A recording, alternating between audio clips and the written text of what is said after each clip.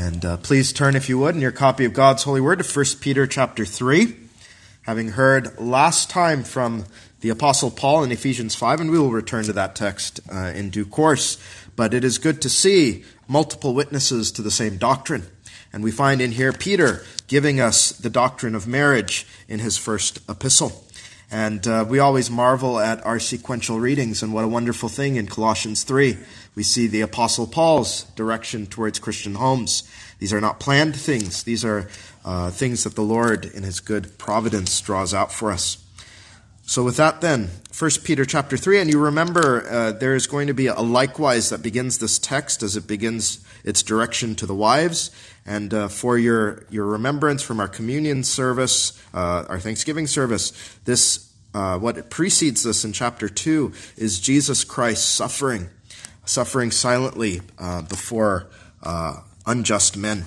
And we find the likewise directive here to both, even husbands, in view of what Christ has done.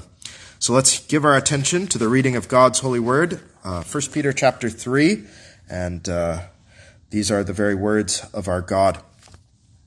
Likewise, ye wives, be in subjection to your own husbands, that if any obey not the word, they also may without the word be won by the conversation of the wives, while they behold your chaste conversation coupled with fear, whose adorning let it not be that outward adorning of plaiting the hair and of wearing of gold or of putting on of apparel, but let it be the hidden man of the heart, in that which is not corruptible, even the ornament of a meek and quiet spirit, which is in the sight of God of great price.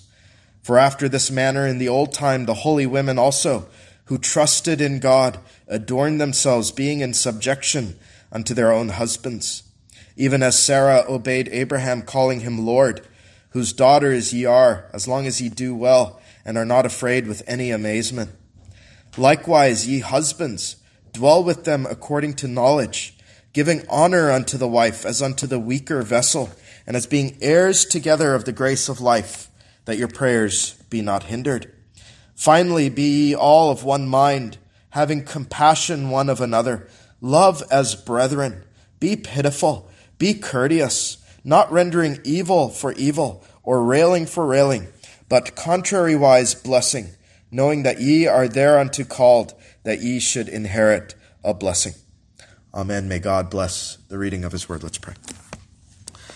Our gracious God, we come now to another wondrous text on marriage, and we see our need for the grace of God in it. Lord, we pray now that the preacher would preach faithfully the directive of God when it comes to marriage, that he would put aside his own opinions and thoughts, whatever they may be, and all that would be heard is the very voice of God and the counsel of God, and not any man's thoughts on marriage himself. Not that this is a seminar on marriage, but this is the holy counsel of God. And the Spirit of the Lord, we beseech you, would be given to the man who preaches, and the same for those who will hear.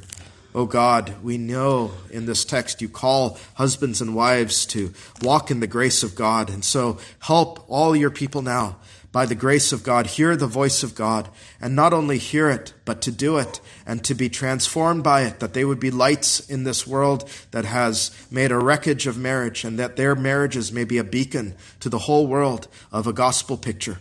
We pray now that for the glory of Jesus Christ, you would let the words of my mouth and the meditation of my heart be acceptable in thy sight. O Lord, my strength and my Redeemer, we ask for Jesus' sake. Amen. Well, the marriage bond is meant to be the closest bond between two people this side of heaven. But as we live this side of the fall, it can also be the most explosive combination of two people. Because you have before us two sinners in very close proximity to one another.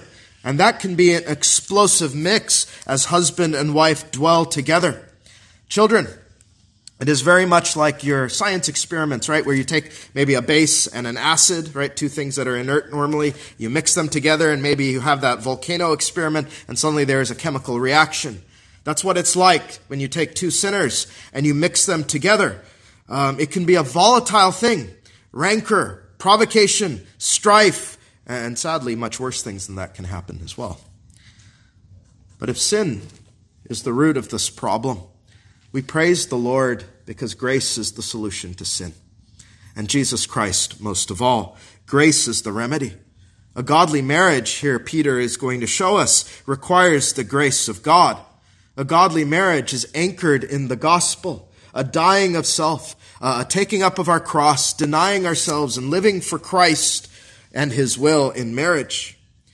Here in this text we find that the fruit of grace in the husband is godly leadership, honoring his own wife. And in the wife, its fruit is a godly, meek spirit, reverent submission to her own husband, both trusting in God, fearing God, and depending on the grace of God to live a life that the world finds maybe even repugnant, but is the will of God for us. And if we would live in view of the grace of God, then and only then can two sinners be blessed as God intends in marriage. And so our theme through this text tonight is that in order to fulfill our roles in marriage, Christian husbands and wives have to be rooted in the grace of God, to do what is contrary to our flesh, to live for Christ and to live for the other person in view of Christ. And we'll consider that theme under three heads today on your outline. First is to see husband and wife as partners in grace. Second, we see that the wife is called to submit to her own husband. And third, we see that the husband is to honor his own wife. Today, just as to set expectations, we're going to again mostly focus on the wife's role here. Peter has much to say for the wife and a little less to say about the husband, but you're going to find that we're going to flip that around soon enough, because it's actually the husband's job and duty before God that is far weightier and far more necessary for the grace of God to do it. But today, let's start first with partners in grace. Partners in grace. Verse 7, likewise, ye husbands, dwell with them according to knowledge, giving honor unto the wife as unto the weaker vessel, as being, here it is, heirs together of the grace of life, that your prayers be not hindered. Amidst this direction that is given to husbands and their roles, Peter is giving a foundational paradigm for marriage, that the couple must view themselves, right, as heirs together of the grace of life. All right? In a Christian marriage, though there is a rank in marriage, right, the husband is superior to the wife, and we talked about what that means as headship. In a Christian marriage, we are heirs together of Christ's grace. One is not more of an heir of God than the other if both are believers. We are heirs together. And husbands and wives then fundamentally must see one another as adopted children of God together. Both filled with the spirit of adoption that cries what? Abba, Father. The Spirit testifies that we are husband and wife, but first and foremost, we are brother and sister in the Lord.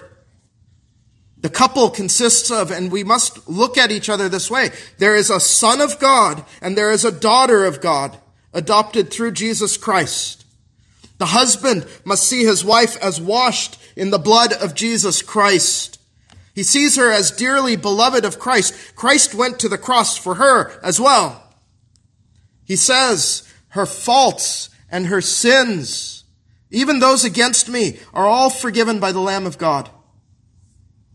And the wife sees her husband in the same lens. For my husband, my Father in heaven sent his only begotten Son into the world to die for my husband.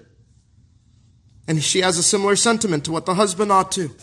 That though there is an order and a rank in marriage, just as there is an order and rank, and we forget this, right, in both state and church. Why? Because God is not the author of confusion, but of peace. There is a rank and order in marriage. But what is the foundation of marriage in the gospel? Even in the church, there is no male or female in Christ. You're all one in him. That is the fundamental equality in the marriage bond. Both are co-heirs of the grace of God. And you need to see your spouse that way, husbands and wives. Why does the Lord have to say this? I think we have to step back and ask why. This seems in some ways very obvious, doesn't it? Because something strange happens in Christian homes. Husband and wife often forget that they are brethren. in the Lord. This is a perverse thing, they become less kind and less gracious to their own spouse than they will to another person in the church. Countless spouses lament, "My spouse is a different person around others in the church than with me. They are kinder, they're more gentler, they're more loving, they're more gracious, they seem more understanding, they're more patient. But with me, it's a different story. They're short-tempered, they're unkind, and they're cruel." Why? They forget they are co-heirs of the grace of life together. That we are brothers and sisters in the Lord. Both of us bought with the blood of Jesus Christ. There's something, it's not just the marriage bond, but there is that close nearness, even in a family, right, between children who are siblings and to the father and mother. Sometimes that closeness in a relationship can amplify and magnify sinfulness. And we must put that away, especially in the marriage bond. And do you see what follows our discourse? This is why I read a couple more verses. What follows the discourse on husbands and wives, verses 8 and 9. "Finally, be ye all of one mind, having compassion one of another. Love as brethren. Be pitiful," or full of pity. "Be courteous, not rendering evil for evil or railing for railing, but contrariwise blessing, knowing that ye are thereunto called, that ye should inherit a blessing." And I think the sinfulness of our flesh in marriage is to think that these words now, this is a totally different discourse. First he was talking about husbands and wives, and now he must be talking about others in the church. No. If anything, context dictates that this is especially directed to spouses, isn't it? Having compassion, loving your spouse as a brother or sister, being full of pity for them. How many husbands and wives say, "I have pity for my spouse"? Being courteous. This is a huge problem in marriage. Do not render evil for evil. He or she won't do this, well, I will not do this in return.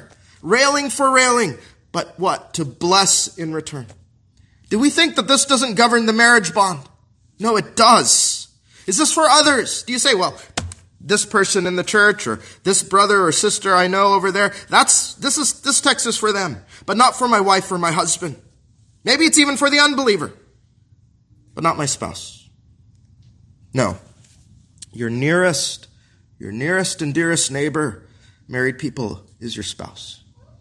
There's a quote attributed to Luther that I have never been able to track down to a primary source, so take it for what it's worth as far as he said it or not. Whether he did, the sentiment is right. He says the Christian is supposed to love his neighbor, and since his wife is his nearest neighbor, she ought to be his deepest love.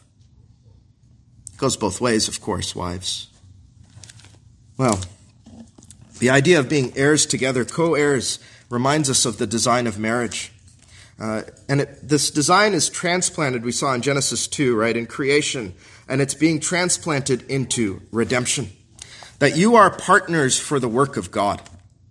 The woman is a helpmeet or suited for the man, but they are heirs together jointly of the grace of life. You see, marriage's work for the Christian is about the kingdom of God. It's not about, right, some people take the dominion mandate and they wrongly apply it to the Christian at times. It's not about every man needs to go out and then subdue the land. No, we are called to increase Christ's kingdom. You see, this is the actual work of the Christian home, is to be united to seek first the kingdom of God and his righteousness. Marriage's work is for the kingdom, and a house divided against itself will not stand. Husband and wife are to be united in one bond. Their marriage is not about themselves. It is all about Jesus Christ, and it's for his kingdom's sake. Whether it is their labors, their raising of children, or hospitality given to others, King Jesus and his kingdom are the focal point of your marriage. Your marriage, we talked about this in the Inquirer's class, that we take a vow in the Reformed Presbyterian Church that we will purpose to seek first the kingdom of God and his righteousness in all the relationships of life. That begins in the home.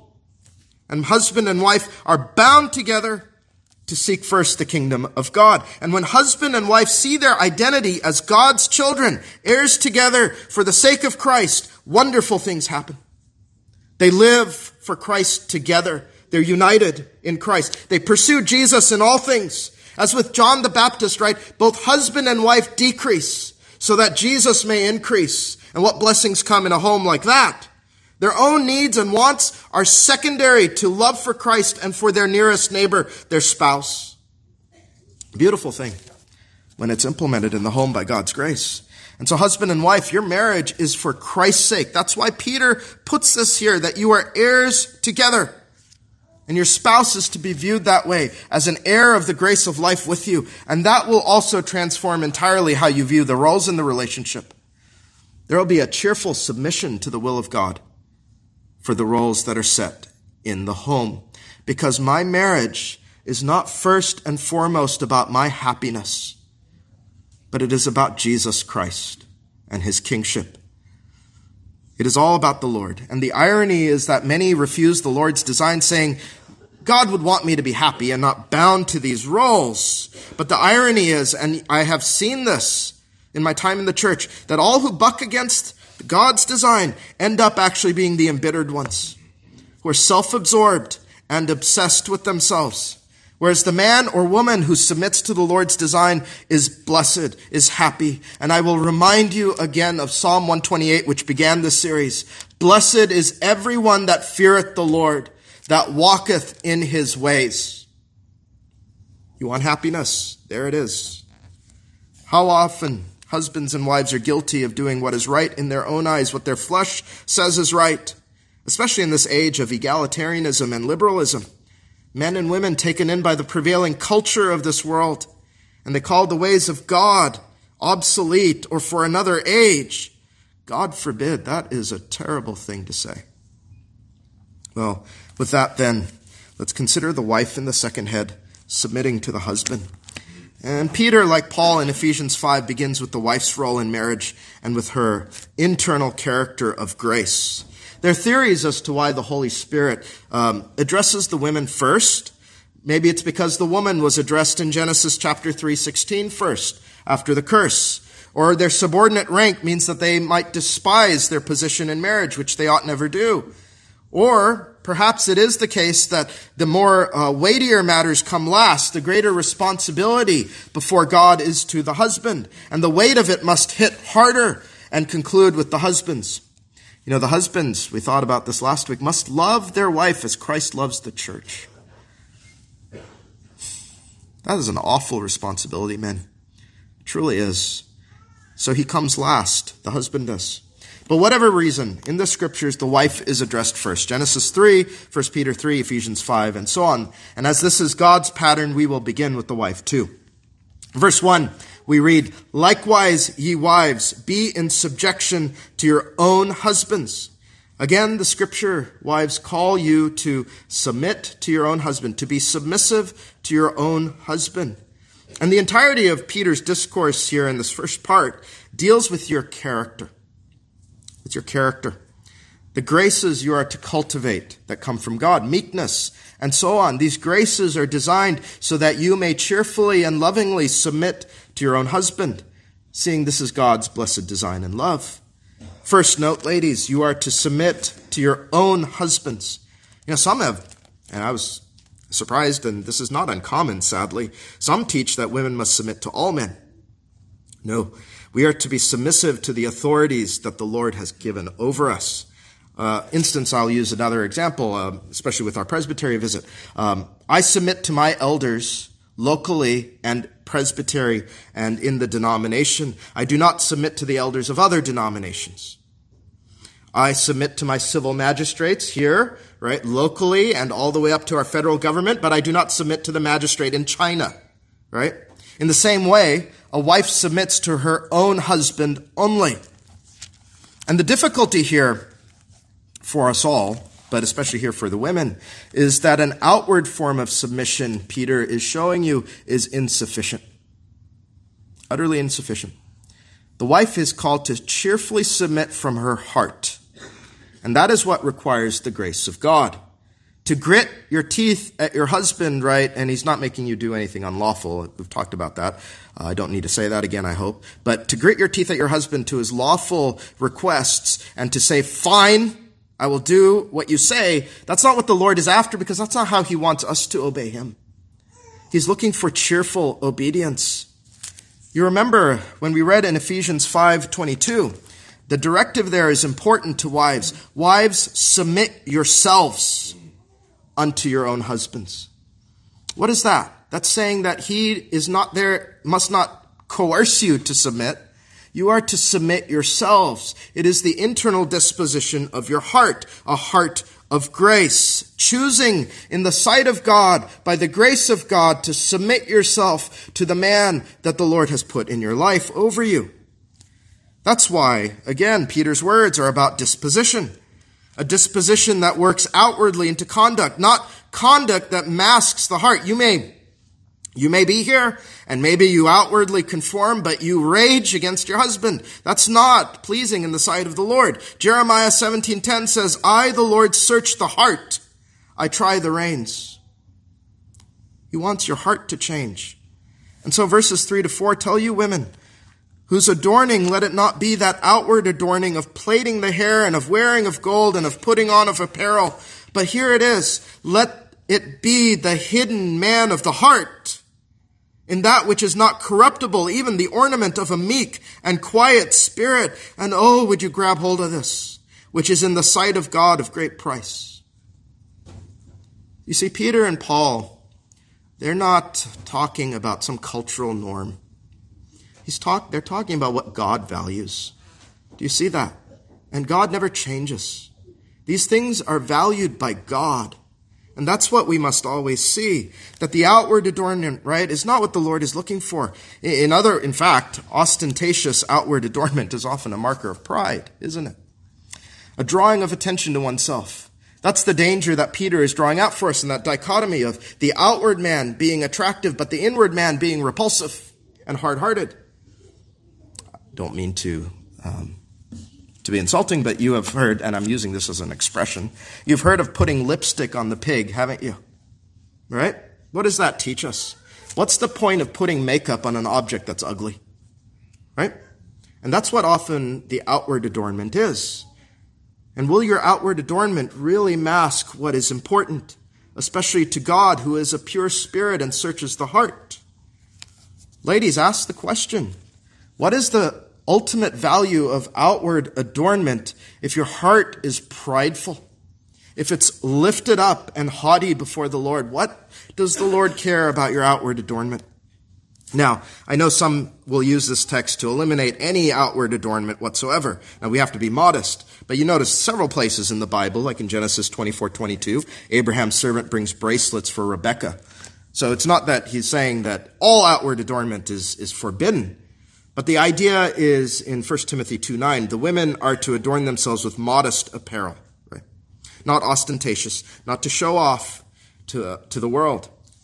But in any case, as we consider outward adornment, the women are to focus on what a wife ought to have, the hidden man of the heart, an inward adornment and not an outward one. It is a temptation for the female sex especially to focus on outward adornment. Every culture. See that in every culture. It's not just the West or the East or whatever. In every culture, there is a temptation for the female sex to focus on outward adornments that they neglect the hidden man of the heart. But this is what the Holy Ghost is after, the hidden man of the heart. The heart no one can see. Notice it's the hidden man. And sometimes your husband won't even know. Your parents won't know. Your children won't know. But God knows. I can't see your heart.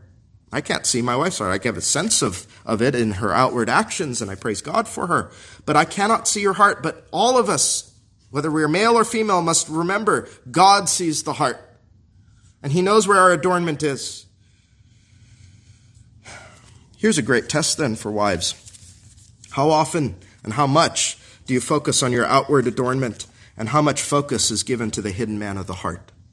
This is a wonderful test, isn't it? Wonderful litmus test. It's a barometer for your walk before the Lord. A lot of wives say this, right? They say, I am so busy with everything that I cannot spend time with the Lord. And I do sympathize. A lot of women, they manage a home and children, and it's an all-consuming thing. And husbands must lead their wives, we'll get to this, in a way that wives can have time for the Lord. But if you are struggling, you might want to ask the question, how much time do I invest in my outward adornment, clothes, makeup, and hair, And how much time do I invest before the Lord in the secret place? It can often be the case that women, just like men, our priorities are backwards spiritually. Wanting to show off, especially here, this is a danger of showing off the outward adornment in public rather than the ornament of a meek and quiet spirit, which is in the sight of God of great price. That's the key again to the text. What is valuable to God? What God finds of great price? That is what is contrary to the flesh, right? The flesh, whether in the male or female, seeks what is in the sight of man is of great price. That is completely backwards. And that's what the outward adornment often is, isn't it, ladies? What is valuable in the sight of others. But what our focus must be, and the ladies' focus, the godly women's focus, is that which is in the sight of God of great price. That's the recalibration in marriage all of us must have, not just the sisters. To think in marriage, what does God value? And to see our roles before God. Everything that we think about marriage, we have to ask, is this something that came from God? Did it come from my family and the generations before, and this is just what we value? Or did I get it from God? Did it come from my schooling, or did I get it from God? Did it come from my entertainment programs and television? Or did it come from God? Or did it come from even the world psychologists and self-help books? Or did it come from God? We all have to ask, what is in the sight of God of great price? Do we even know? Peter is giving us the clue here for the ladies. And the tenor of the heart then, as we think of the hidden man, is the ornament of a meek and quiet spirit. Not contentious, not obnoxious, meek and quiet, gentle. And God says this is precious to him. You're not going to read many books in the world that says that. But this is what God says. You want to please God, you want to love God, then why don't you take up by God's grace the development of what in the heart is precious to God? A submissive heart for God and husband is what the Lord seeks in you. Does not mean you cannot have opinions or you cannot be learned and knowledgeable, but your character is one of gentleness and quietness. And the example is given here of the mothers in the faith. Verses 5 through 6. For after this manner in the old time the holy women also who trusted in God adorned themselves, being in subjection unto their own husbands. Even as Sarah obeyed Abraham, calling him Lord, whose daughters ye are, as long as ye do well and are not afraid with any amazement. In other words, your Old Testament, as far as it goes when it comes to this submission to husband, is not cultural. The Old Testament has many examples of women of this sort. Sarah, for Peter, rises to the forefront. How Sarah obeyed Abraham, called him Lord or Master. We talked about that last time. But think about the other holy women of old. Wives like Hannah and Leah, Abigail, who was married to that fool Nabal, right? You think about their godly characters. All these women were sinners, true, and all of them, you see, at some point failed before God, but they often needed repentance. Sarah laughed in disbelief, but it's their general disposition you are to observe when you read your Bible. A meek and quiet spirit before God. This is the grace to cultivate, ladies. And remember, meek does not mean weak, right? Our Lord Jesus was called meek. Matthew 11:29, for I am meek and lowly in heart. Well, as Sarah is given as an example, consider how Sarah obeyed Abraham. She followed him out of Ur to Haran, to Egypt, to Dan, to Hebron, and so on and so on. He led her and their family where God said to go, where God said, lead your family. He led his family, and she went. Now, obviously, we're not called to roam around necessarily, even if it's pilgrims in the world. But whatever the Lord is telling the husband, you must lead your family in this way, right? Then the wife is to sweetly comply with that. A slightly different context, but think of the disposition of Ruth to Naomi. For whither thou goest, I will go, and where thou lodgest, I will lodge. Thy people shall be my people, and thy God my God. Where thou diest will I die, and there will I be buried. The Lord do so to me, and more also, if aught but death part thee and me. Ruth 1:16 and 17. There is a reason many godly women take that up at marriage and apply it to their own lives and their husbands, because their husband is their nearest and dearest companion, and his God is meant to be her God. Heirs together of the grace of life. God entrusted her husband with leadership of the home, and she goes. So when you remember other ways this worked itself out, when Abraham told Sarah to hasten and provide a meal for the Lord and his angels, did you hear her grumbling or murmuring? Who is he to tell me to prepare a meal? These are the things the Lord is bringing to our mind from Sarah and the other holy women. Well, if the woman is to consider her husband her superior, to consider him her Lord, how ought the husband consider his wife in the home? See, the issue is that men here may stop too quickly and not read more of the Bible.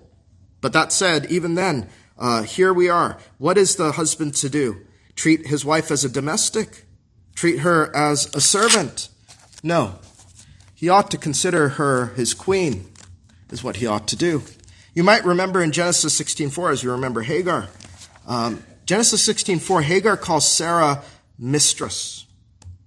The Hebrew word under it, Gebereth, means queen. It means queen. I don't know if you've followed Joel Beakey on social media, but that's how he calls his wife Mary, the queen, right? If the husband is the king of the home, well, that makes the wife the queen. And that is how the husband is to treat his wife, as the queen, not the domestic, not the servant. I've never called, as we talked about, Sarah calling Abraham Lord. My wife's not called me Lord, and I've not called her queen, but the sentiment has to be there. The sentiment has to be there in my heart. She is my queen, and I will never countenance anyone, not my mother, not my dearest friend in the world, not my children, to say an ill word about my queen.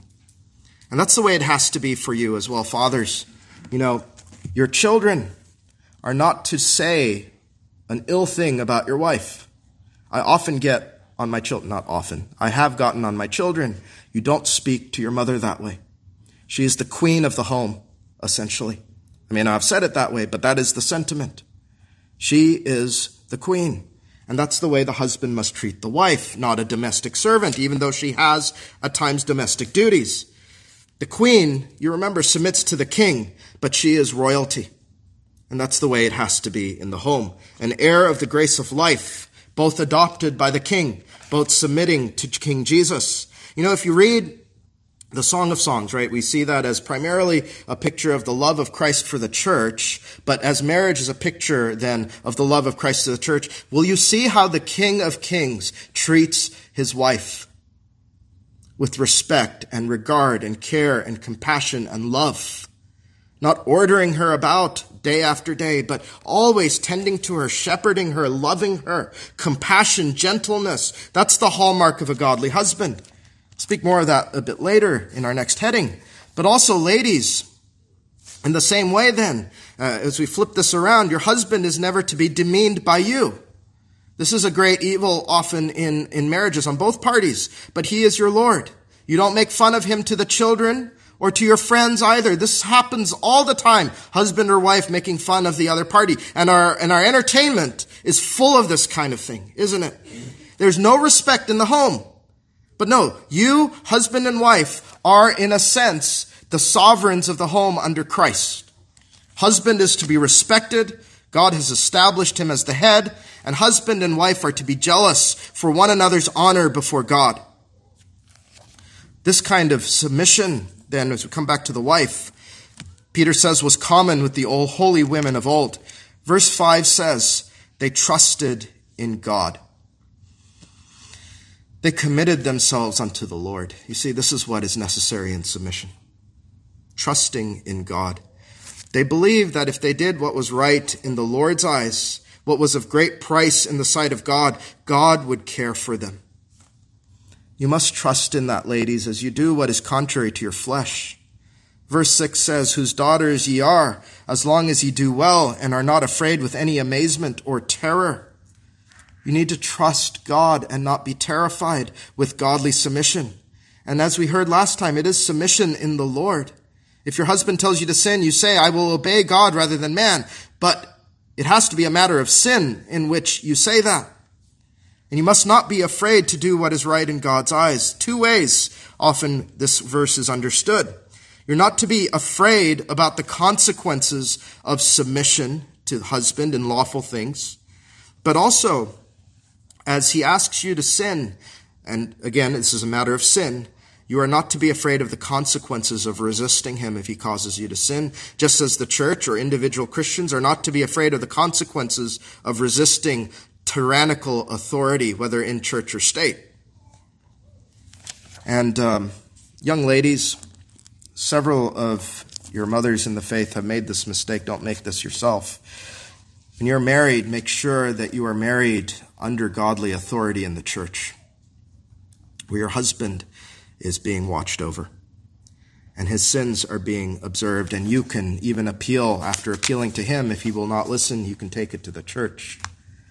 This is, again, the built-in safety net that the Lord has put into his design for marriage and the church, is that you can call out your husband's sins, because every man, I remember a minister once told me, he said, no man should seek to be in authority if he's not under authority. It's a dangerous thing to not be under authority. And if a man won't do it, he's not worthy of being a husband and is probably a despot in the making. Well, to return to the first verse, the wives are to win their husbands with their behavior. See, we don't see this.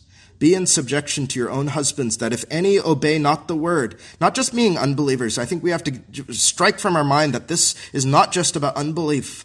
If any obey not the word, they may also without the word be won by the conversation or conduct of the wives. You know, the flesh is very strange. It really is. It thinks that to nag or badger or be contentious will win a husband. It won't. You have probably tried nagging. Women, you have tried badgering. What should you do? Cultivate that meek and gentle spirit, the fruit of submission, and trust in God, that if any obey not the word, they may also without the word be won by the conversation of the wives. And that's why Jesus Christ's example precedes this text, as you see his own example. Well, that takes us to our final heading, which is honor for the wife. And as I've said, we spend a lot of time today developing out the wife's role. And in the next sermon, we'll look more intently on the husband's role, which has far heavier weight, as we heard. To love and cherish and nourish his wife, to wash her with the water of the word, to be the spiritual head of the home, to be loving and kind and caring as an under-shepherd of God, to not exasperate his children. The duties are immense and truly require the grace of God. And like Adam, every man needs to know that they will answer to the Almighty for his leadership in the home. And our flesh, I think, is too eager for leadership. I've thought about that. Men want to be presidents, men want to be elders, but such positions have a greater responsibility before God. God judges leaders severely, and husbands are leaders in the home, and they must lead in the fear of God. So what does Peter reveal of the husband's leadership for tonight? Likewise, here's that likewise, ye husbands, dwell with them according to knowledge, giving honor unto the wife as unto the weaker vessel, as being heirs together of the grace of life, that your prayers be not hindered. Now this is a challenging text, and we'll have to unpack it more in future sermons. But husbands first are called to dwell with their wives. Again, she is your closest companion, men. She's not an appendage to your life. She's not an appendage to your life. She is not your servant. You dwell with her. You left your father and your mother, and you forsook all others, you said, to dwell with your wife. And you dwell with this woman. You dwell with her above all others in your life. She's not your roommate either. That's not what it means to dwell with her. She is your treasured companion through all of life, with all its ups and downs, right? For better or for worse, we often make that vow. You can make friends with other men, but they will come and go, or they must come and go. You will have children, perhaps. Let children come and go. But none of these are to dwell with you as you will your wife, who, as we have heard, is your queen. She is your closest companion, your greatest love outside of Christ, set above, even in Ephesians 5, above your own life. You have to be willing to give your own life for her. And you are to dwell with her according to knowledge or understanding of her. And I have found precious few treatments on this verse, and I might have to come back to it another time. This speaks of the husband's duty to shepherd his wife and lead her well according to his knowledge of her. How many husbands have utterly failed in this? Have you considered, husband, your duty to dwell with her according to understanding, according to knowledge of her? As under-shepherds of the home, under Christ men, you are to know your wife, not just physically, but emotionally, spiritually. Who is she? You know, it's the calling of the elder, right? To know the people of God, to be well acquainted, to be diligent, to know the condition of thy herd. Well, you have to know your own home that way, men. You have to know especially your wife. You're not, and also you have to understand your duty. If you're going to dwell with understanding, you have to pick up the book and you have to understand, what is my duty to my wife? What does God expect of me? Do you understand? Have you ever even thought on this verse and its implications for your leadership in the home? Many men have not. You're not to simply demand whatever you want of your wife. That's tyranny, right? You hate it in your government. You say, this has been really kind of fascinating. I've met many men who say, my wife has to do whatever I want, no matter what. And they hate the government. It's the most profound thing, right? It's like they hate submission themselves, but my wife has to do whatever in the world I feel like she must do. It's insanity in a kind of way. We've noticed this. Our elder prayed about some ministers who would be happy to have their people submit to themselves. But when it comes to presbytery saying, you must turn from your evil path, they say, well, I'm just going to walk away and not submit. That is wickedness. That's a tyrant. So why do you think you should lead your home that way? You know, Jesus Christ is your pattern husbands. What did he say? For even the Son of Man came not to be ministered unto, but to minister and to give his life a ransom for many. Mark 10:45. And this requires the grace of God as well.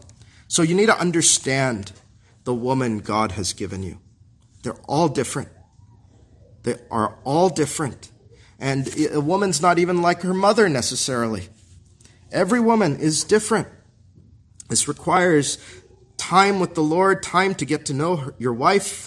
Every woman has different talents, different strengths, different weaknesses, different sinful tendencies even. You're not to exasperate your wife, you're to know her. Not every woman is pressed out of the same mold, and they have different capacities that have been given them. In seminary even, we were talking about the notion of a pastor's wife, which is no office at all in the Bible. But our professor would say, some women, like men, are 5-talent women, some are 1-talent women. And you have to know what your wife's talents and gifts are and how they may be serving the church or not serving the church. And it's the same way at home, men. My wife has a strength in her that the Lord has blessed. I was telling this to the visitation team. And it is a strength the Lord has given her that allowed me to go off to seminary for weeks at a time. And or I minister in communion seasons or whatever. And she can manage and run the home wonderfully well. But the mistake all men would make is to look on my wife in that way and say, well, my woman has to do that too. Right? You have to dwell with her with understanding. Maybe she can do it. Maybe she cannot. But do you understand her? Some women can make clothes all day for the children. Others cannot. Some women can create their own homeschool curriculum and are brilliant at it. Others cannot. Some need assistance in educating the children. On and on the case studies go. But you have to dwell with her with understanding. And that is a key phrase that must come to you each day, husband. And for shepherding your wife in this way, Peter wants you to know she is the weaker vessel. She is the weaker party in the marriage. Physically, yes, weaker than her husband ordinarily. Not just physically, but, and this is unpopular to say, emotionally too. She is more sensitive. She feels her wounds. I'm not talking about physical wounds. She feels wounds more keenly. What you might shrug off and say, no big deal, can greatly affect a woman. It really can. And young men, I've had to give this advice more than once. You need to get this straight now. And it's simple, but it's profound. A woman is not a man. A woman is not a man. They are the weaker vessel. And even boys, as you grow up and you have sisters, you cannot treat your sisters like brothers. You need to treat them as young ladies. And husbands, you cannot shepherd your wife as a cattle driver leads the cattle. She is to be shepherded as the good shepherd shepherds us, leading his flock gently and with compassion, because she is truly the weaker vessel. She submits to your leadership, yes, but your leadership is one of understanding. If she, let's just say this, right? When I think on my wife, if she is at her wit's end, could I pile on more duties on her? No. God will hold husbands responsible for exasperating their wives. You need to care for her and you need to help her if she needs it. And you need to cherish her and nourish her, as we read in Ephesians 5 last week. And what you must not do, and so many men do this, is you are never ever to despise her for being the weaker vessel either. Why can't she just do that? Or why is it so hard? Why can't she understand? Why is she breaking down because I said this or I went and did that? You're not to despise her for any of that. You're not to say, I don't know why she's so hurt and crying. What a silly woman she is. You're to dwell with her with understanding. And our text says she is to be given what? Honor as the weaker vessel. Not to be despised for it, but to be cared and nourished and honored and tended to. Sometimes, when we say that the woman is the weaker vessel, we say, well, they shouldn't be in combat, and that's true. Well, that's another topic, really. But we neglect to see that as the weaker vessel, they are to be honored and not despised. A man is to give honor to his wife as the weaker vessel. The principle is in 1 Corinthians 12:23. And those members of the body which we think to be less honorable, on these we bestow greater honor. You see that? That's how the Lord works. Hath not God chosen the poor of this world rich in faith and heirs of the kingdom, which he hath promised to them that love him? James 2:5. The Lord is often honoring the weaker over the stronger. And that's why, as we think on Proverbs 31, which we will look at in more detail another time, you have almost an entire chapter devoted to what? Giving honor to the weaker vessel, of which God says, and do we honor our wives this way? Her children arise up and call her blessed, her husband also, and he praiseth her. Do you see that? Is this not an application right here from our text? He praiseth her.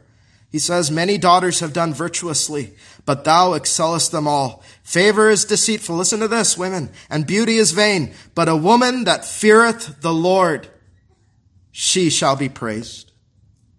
Honor your wives' husbands. And wives, see again, who is praised? We go back to Psalm 128. The woman who fears the Lord. Well, husbands, close on this thought. If you don't treat her this way, with honor as the weaker vessel, as one who must be understood, what happens, does Peter say here? Your prayers are hindered. Your prayers are hindered. If you are struggling to see the grace of God in your life, husband, you need to ask, and this needs to be at the forefront of our devotional time every day, am I treating, we're going to pray, right? So what should be one of the first things we are thinking of if we are married, if we are husbands? Am I treating my wife as an heir of grace? Because essentially what the Lord is saying, the rest of your prayer is nothing if you don't get that right. Am I living with her with understanding, or am I a despot? Am I treating her as a daughter of God Most High? As Malachi says, am I dealing treacherously with the wife of my youth? As I said with the wives, you need the grace of God. So husbands, you need the grace of God as well when it comes to living in this way with understanding. And when you think on your wife, right, and you ask, you might ask yourself, why is my wife so unyielding? And you need to ask, as I asked the women, when has nagging gotten anything from your husband? Am I browbeating my wife into submission, or am I leading her into submission? You need to ask yourself, is it my conduct? Am I dwelling with understanding? Am I honoring her?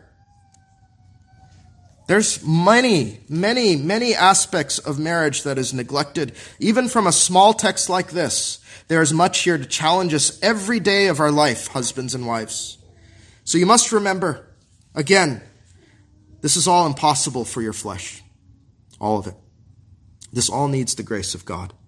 And you must pray for it. You must be eager for it. And you must seek to dwell with understanding one and another. And see then if by the grace of God, God would bless your marriage wherever you are out of alignment with this text. If you would repent of it and you would not first think on the other party. We always have to do this, right? Don't think on your wife, husbands, and wives, don't think of your husbands. Think of yourselves tonight, first and foremost. Where do I fall short of the glory of God here? If you do what is proper to his design by the grace of God and you do it to honor Jesus Christ, God will bless your marriage, I have no doubt. Because you must first think about the glory of God and not your own happiness. And then happiness comes as you are blessed by the Lord. We will leave this here for now and pick up the husbands more next time. We're out of time. But for now, let us rise and go to the Lord in prayer.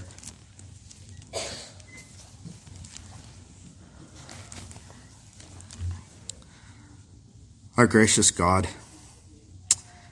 as we consider the duties of husbands and wives to love one another in the fear of God and in the grace of God, we are all the more astonished by our Lord Jesus Christ and his perfect love for his church and that perfect marriage that we will enjoy in all eternity. Oh Lord, help us as the church to be meek and humble and cultivate those graces which are of great price in the sight of God, the things that the Lord honors. Help wives develop the grace that is from an inward disposition. And help the husbands here love their wives as Christ loves the church. Help them all have understanding and insight into their wife. Help them, Father, to care for their wives and to lead them gently as the Lord Jesus does, hiding them in their bosom, in the prayer closet, always bringing their wives before the Lord, that their prayers would not be hindered as they give honor to the weaker vessel.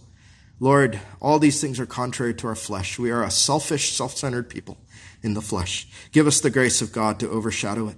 And may all these things be done in the grace of God for the glory of God. We ask in Jesus' name. Amen.